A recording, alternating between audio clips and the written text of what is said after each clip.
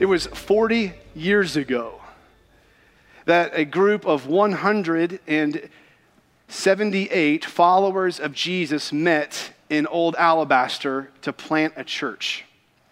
On January the 4th, 1981, these followers of Jesus met together and prayed that God would use them to be a church that would preach Christ right in the heart of Shelby County.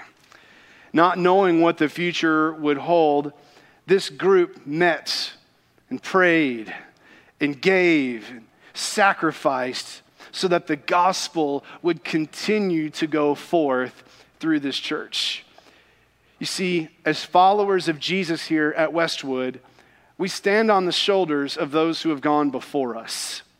By God's grace, there were those who labored and prayed and prepared, and here we are as recipients of their labor. And God has been kind to allow all of us to be a part of a church that's growing in health, growing in faithfulness to Jesus and to his mission and to his word. You know, I feel like as your pastor, I get to pastor the best church in the whole wide world, okay? I'm a little biased. I get it. I understand it.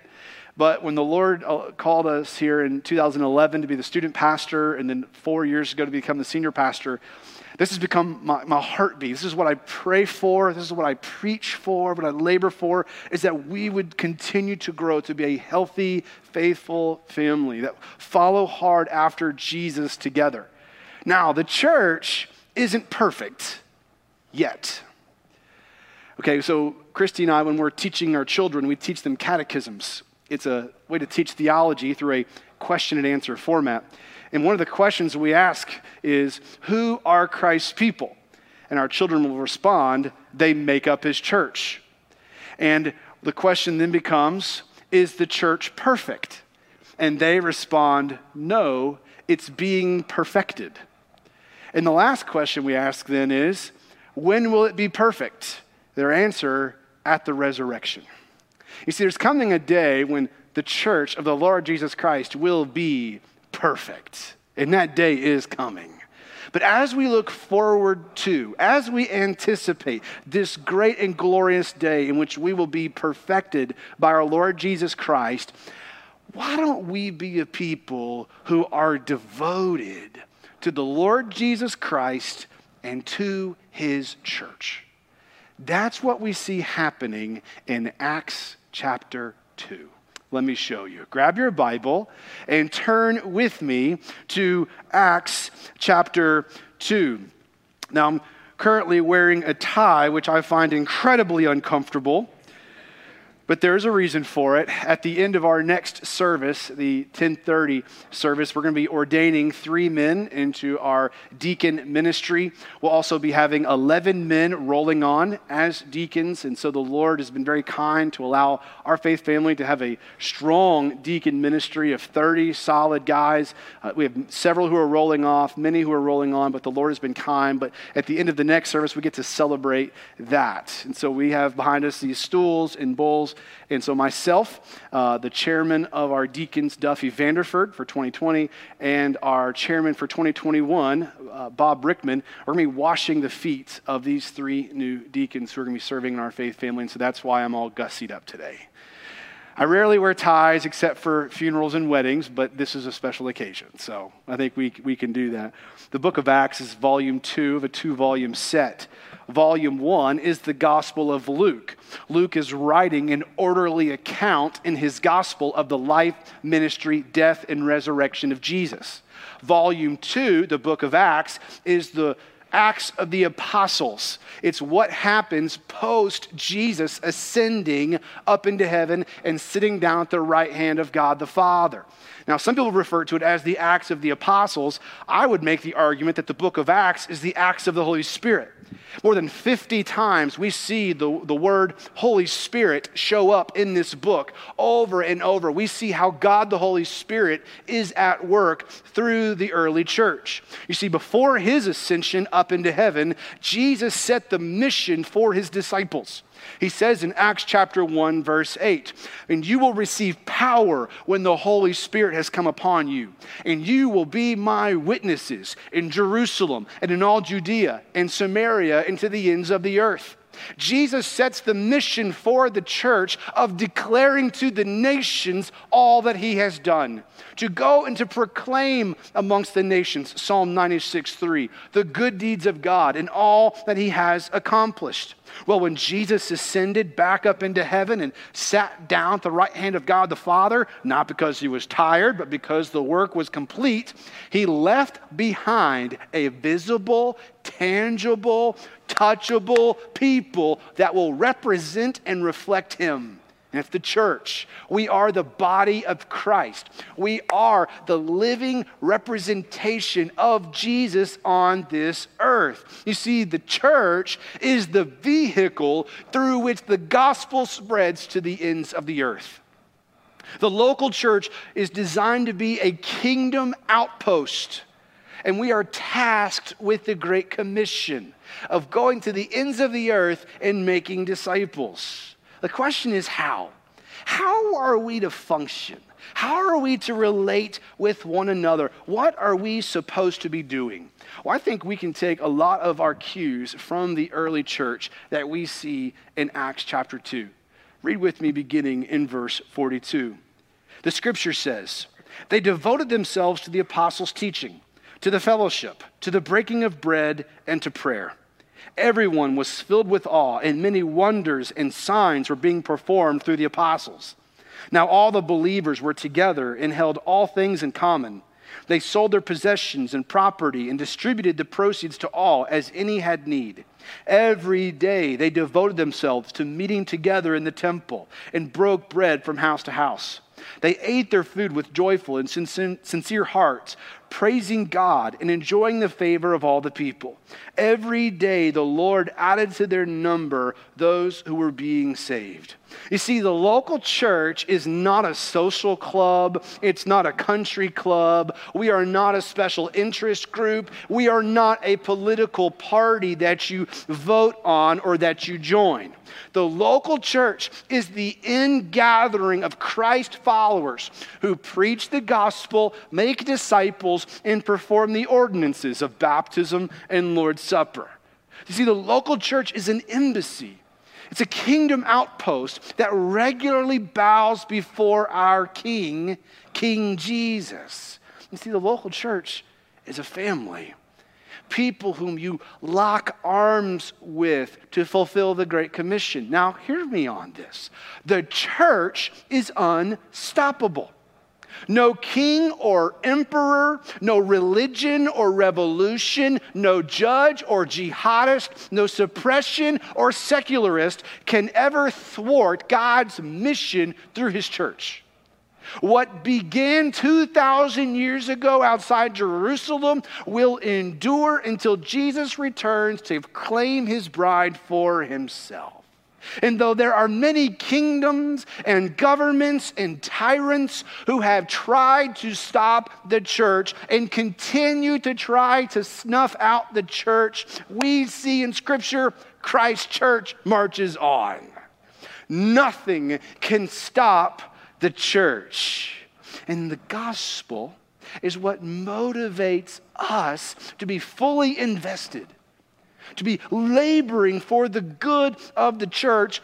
Why? Because Jesus gave his all for the church. We see in verse 42, the early church, they devoted themselves. Verse 46, they devoted themselves. You see, commitment to the church, it was not half-hearted. It was not tepid. It was not lukewarm. They were completely committed to and sold out for their local church. In fact, the verb tense of the word devoted, it means it's a continuous action. It didn't ever stop. They were continually devoted to the local church. And Acts chapter 2 sets before us a model for how we, as followers of Jesus in 2021, are to continually devote our lives to the church. Well, what are you talking about specifically? Well, we see it here in the text. I want you to see these 4 things we are to devote ourselves to. I want you to see first, we're to be a people who are devoted to God's word. God's word. In verse 42, it says they devoted themselves to the apostles' teaching. The 11 disciples plus Matthias, who replaced Judas Iscariot in Acts chapter 1, they were teaching God's word to God's people. The church was devoted to God's word. When the apostles taught God's word, the people, they leaned in. They were hungry. They were eager.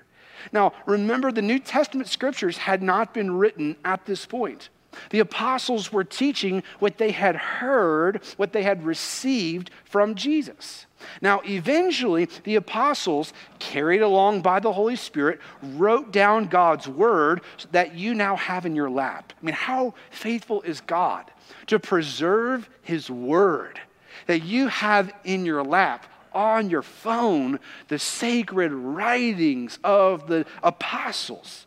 Well, today, God speaks primarily through his word.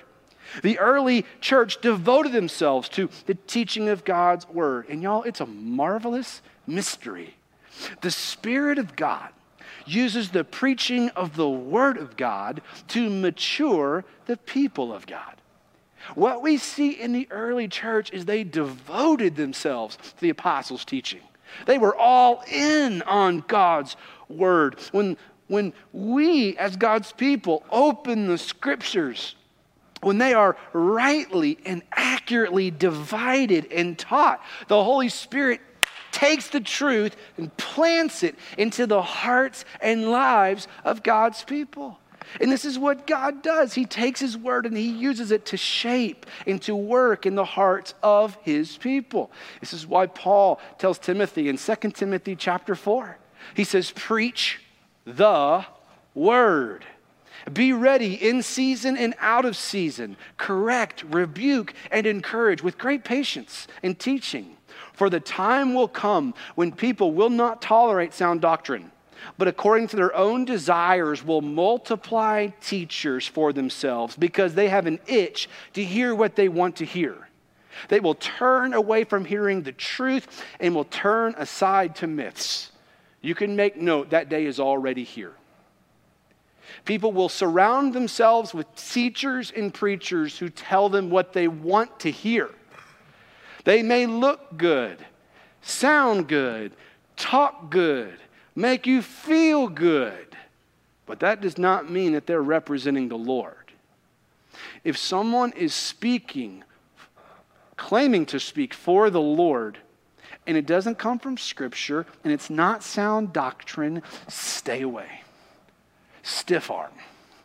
Do not put yourself under the influence of false teaching, no matter how it makes you feel. The question is it true?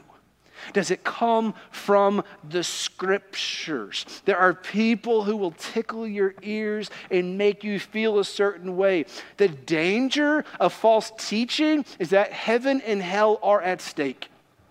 If someone believes and gives their life to a false teaching, hell is reality. Run away from, flee from those who claim to speak for God, but they don't open their Bibles, or they wrongly interpret the Scriptures for the sake of personal gain. You see, God does not take kindly for those who misrepresent him. Here's my prayer for us, is that we would be a church that studies the Scriptures like Bereans. In Acts 17, verse 11, we see that the Bereans, as the disciples were teaching, it says they received the word with all eagerness. I love that. Examining the Scriptures daily to see if these things were so. You see, as the word of God is brought to bear upon your life, let us be a church we are a people of the book. We love the Scriptures. You daily meditate on the word day and night. You're like a tree planted by streams of water. Your heart is tethered to the Scriptures. You know, it's often said of Charles Spurgeon that if you pricked him, he would bleed Bible. I hope one day that's true of me, is that the Bible it saturates my heart and my mind that as I speak, the Word of God comes out. You see, Jesus says, out of the overflow of the heart, the mouth speaks. What's happening right here is going to be revealed by what you say, right? So why don't we saturate our hearts with the Word of God? And when that time comes for us to speak, out comes wisdom. Out comes the truth of Christ. Out comes the Word of God. This is what we do as followers of Jesus. We devote ourselves to God's Word. Well, secondly, we not only devote ourselves to God's Word, we are to be devoted to God's people. To God's people. We see verse 42. They devoted themselves to the apostles' teaching, to the fellowship. The word for fellowship, it carries the meaning of closeness and intimacy. It communicates an intimate bond of fellowship which unites Christians together. You see, for the early church, gathering with God's people, it was a priority. It's like, listen, we're going to gather with God's people. This is what we do as a family. This is what we do as individuals. It's a priority. Like this is what's important to us. I love how Luke describes this devotion for one another. Look at verse 44. All the believers were together, and they held all things in common. They sold their possessions and property and distributed the proceeds to all as any had need. You see, the Spirit had created this culture in the early church of love and joy and unity and generosity. People joyfully sacrificed for the good of their brother and sister. They had held all of their possessions with an open hand. You see, there was this mentality of what's mine is yours. Okay. Now, when you get married, husbands, it's often said, what's mine is yours, and the wife says, what's yours is mine, and what's mine is mine, right? So the early church says, no, it's all yours. Property, my home, my vehicles, my car, my clothes, everything. I'm laying it out open-handed. They were together and they had everything in common. They were devoted to one another. I love hearing stories when I meet with those who planted our charter members at Westwood, our senior adults. It is a joy just to sit down and ask them questions and to hear stories of how God has been faithful. You know, early in the church's infancy, there came a point in which the doors were about to close. They didn't know if the church was going to make it. And when the church discovered, man, we've got a problem on our hands, people took out second mortgages on their homes. They sold boats. They sold jewelry. They sacrificially gave. They did everything they could to make sure that this church could stick together. Look what God has done. Because they sacrificed, God has endured his church. We as a faith family are together because our forefathers and foremothers, they sacrificed. They wanted to see a church remain Jesus-centered right in the heart of Shelby County. Question: if day comes in which we're just not sure if we can make it happen, are we ready to sacrifice? Are you ready to say, I'm going to sell my boats, I'm going to sell all my toys, I want to do whatever it takes so that this church can continue to last for generations yet to have been born? That was the heart of those who've come before us. May it be true of us as God's people who say, listen, my life is temporary. I want to see something last a lot longer than my temporary life, and so I'm going to invest into what's going to remain forever. This is what we do as followers of Jesus. We sacrifice for the good of the gospel so that the name of Jesus can continue to march forward. This is what we do. We sacrifice for one another. We're family. We're brothers and sisters who've been adopted, and we have the same Father and the same big brother, King Jesus.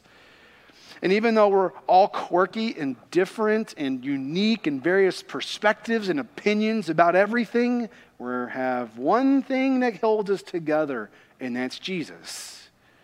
That's the beauty of the church. It's just not one skin color. It's not just one economic income. It's not just one rhythm of life. We see one day it's going to be people from every tribe and tongue and people and nation. We're a diverse group, okay? We have idiosyncrasies and quirkiness, but we have Jesus. And he's what bands us together as brothers and as sisters. You see, we need each other. You see, God gives more than 50 one another commands in the New Testament. You can't fulfill a one another command without being in relationships with other believers in the church.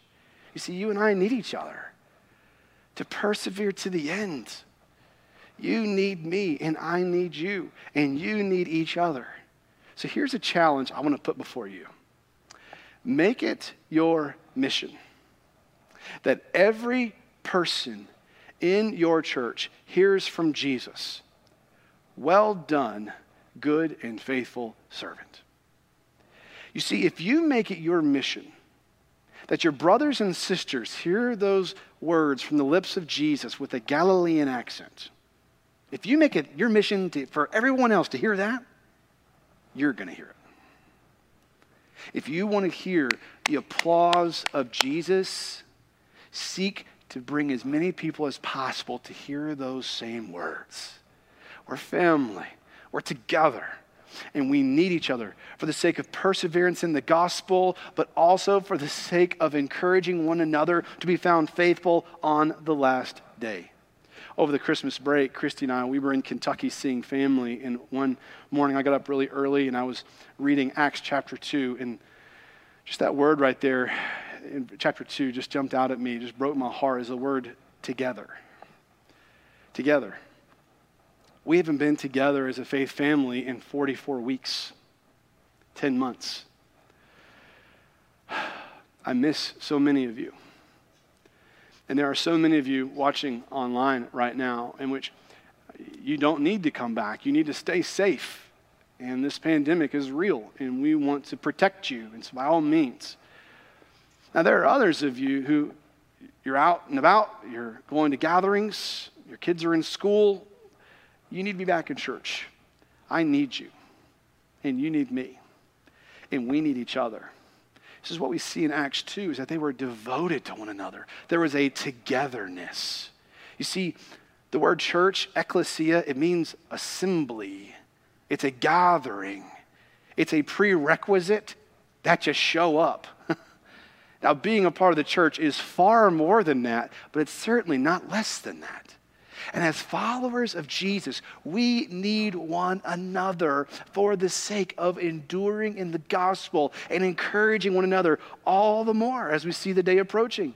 This is why the writer of Hebrews gives the command, and let us consider one another in order to provoke love and good works, not neglecting to gather together as some are in the habit of doing, but encouraging one another all the more as you see the day approaching. And we see it in Acts everywhere. Verse 43, they were filled with awe. They were together as they saw the apostles' signs and wonders. Verse 44, all the believers were together. Verse 46, they devoted themselves to meeting together. And I love how verse 46 states it. They broke bread from house to house. People were eating in each other's homes. They were sitting down at kitchen tables. They would meet and they would eat. Sounds like really good Baptists, right? And we sit down and we have a meal together. We break bread. We laugh. We tell stories. They, verse 46, ate their food with joyful and sincere hearts. This is a mark of a healthy church. Not only that we love each other, but we like each other. We want to be together. We want to build relationships. If you find yourself saying, you know what, I look across the room, I walk the hallways, I don't know a whole lot of people. Let this be a year in which you say, you know what, I need to start introducing myself. I need to get connected with a life group. I need to build relationships. These are the people who you're going to spend eternity with. Let's get to know each other now. Building these meaningful relationships, growing together to be like Christ. Let's make 2021 be a year in which you become more devoted to God's people. Thirdly, what we see in the text is that we're to be devoted to worship. Verse 42, they devoted themselves to the apostles' teaching, to the fellowship, to the breaking of bread, and to prayer. The breaking of bread is a reference to the Lord's Supper and eating a large group meal together. We see it in Acts 20, verse 7, where the church, they met together on the first day of the week to break bread. You see, the early church, they began worshiping on Sundays because it's a celebration of the resurrection of Jesus that took place on Easter Sunday. And they would, in these worship gatherings, they would take the Lord's Supper, but then they would follow their worship gatherings with a meal. It's known as the agape feast or a love feast. They would sit down as a faith family and they would eat a meal together. They would bring out the crock pots and all of the trimmings, and they would eat together and spend time with one another. I would love for one day, if the Lord wills, to allow us an opportunity to build a building so that we can all eat together. We can spend time together. We can invest in one another and have time to really enjoy one another's company, to be devoted to one another in these meals. And they not only devoted themselves to the breaking of bread, but also, verse 42, prayer. The early church was dependent upon the Lord. They cried out to him saying, God, we've got to have you. They didn't have the First Amendment. They didn't have politicians who represented them in D.C. They didn't have the influence of the culture. Christians were outcasts, hated. They did not have any kind of moral majority. They didn't have a party they could vote for that could hopefully represent them. They were persecuted. So they had the Word of God, they had one another, and they were devoted to prayer because they knew, God, if you don't show up, all of this is over. God, we've got to have you. There was this desperation we see in Acts 1:14. They were all continually united in prayer along with the women, including Mary, the mother of Jesus, and his brothers. In Acts 4, the church gathers together and they begin praying, and the building they're in starts shaking. We see in Acts 12 that Peter is in prison and the church is praying for his release, and an angel of the Lord shows up, opens up the gates, and we see Peter's jailbreak. In Acts 21, we see where Paul meets with believers on the beach over in Tyre, and they hit a knee and they pray together. You see, prayer is one of the distinguishing marks that you follow Jesus. We're to be a people of prayer. We're going to see in a few weeks when we get to Mark chapter 11, where Jesus flips over tables in the temple. And what does he say? My house shall be called a house of what? Prayer. Prayer. You see, prayer is the mark of being a follower of Jesus. This is something we are to give ourselves to. It's as natural as breathing. The early church devoted themselves to prayer. You see, my heartbeat as your pastor is for us to continue to seek Jesus together. That we become a healthy church, and a healthy church is a praying church, which means you have great freedom in the hallways to stop and put hands on someone's shoulder and say, I'm praying for you, and we're going to pray right now. You pray together as a family, fathers, husbands.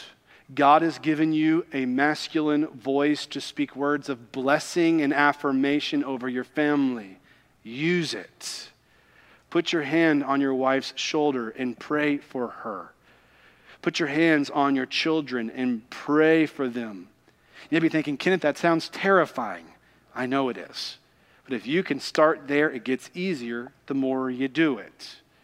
You take time to pray. Women praying diligently. I think about of all the women throughout church history who have prayed diligently, and God uses the prayers of women to transform the world.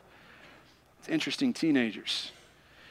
You realize that the Second Great Awakening took place because a bunch of teenagers gathered together under a haystack to pray?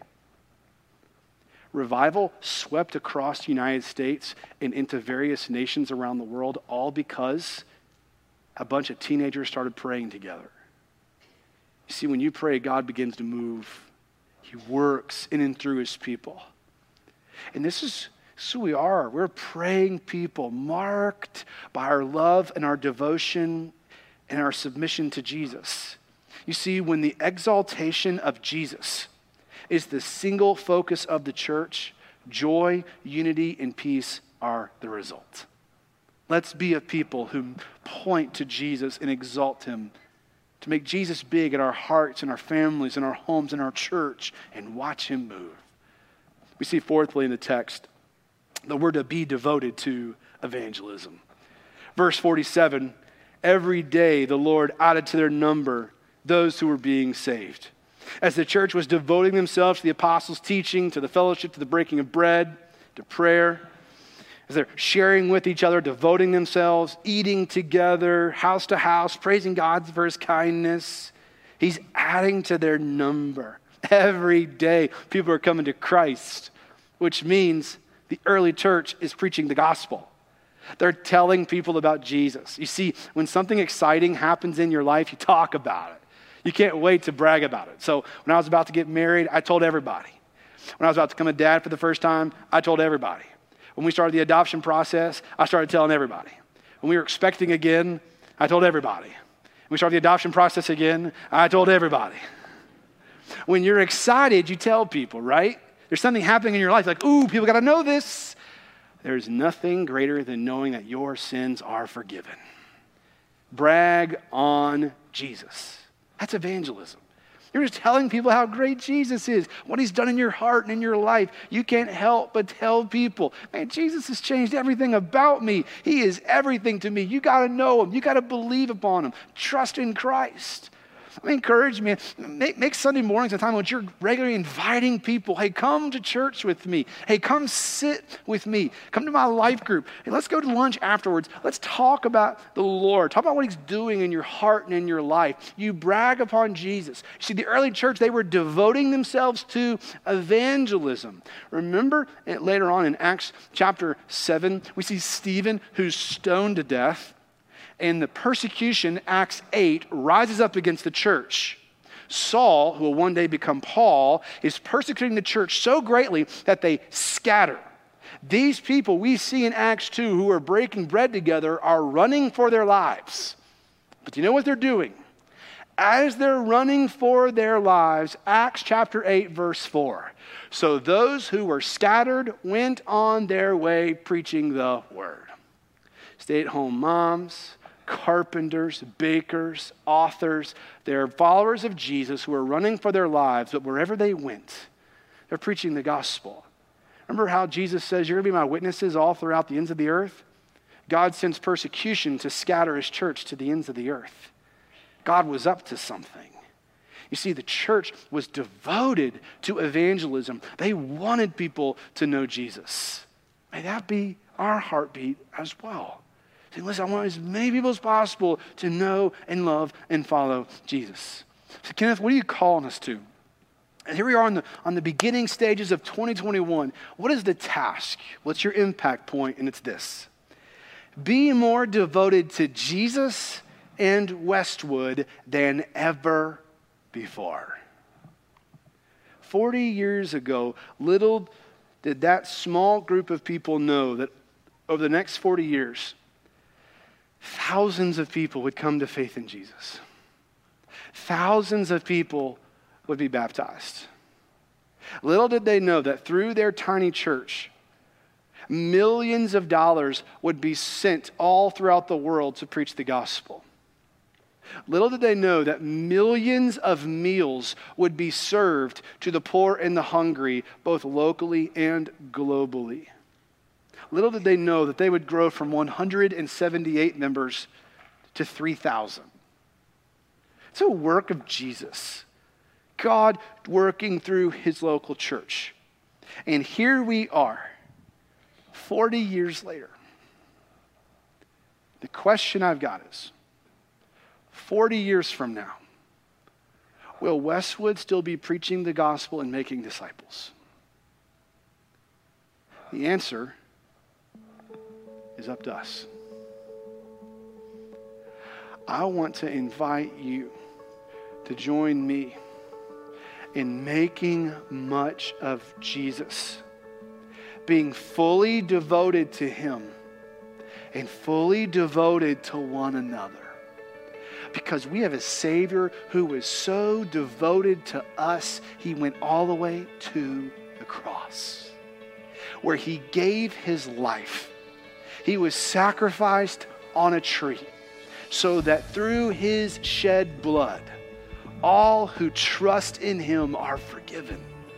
We're washed, we're clean, we're made brand new through faith in him. And this Savior, he was buried, but he didn't stay dead. On the third day, he came back to life, rising again, offering eternal life to all who trust in him. Let us be a people who not only love this Savior, but love his church. We devote ourselves to Christ. We devote ourselves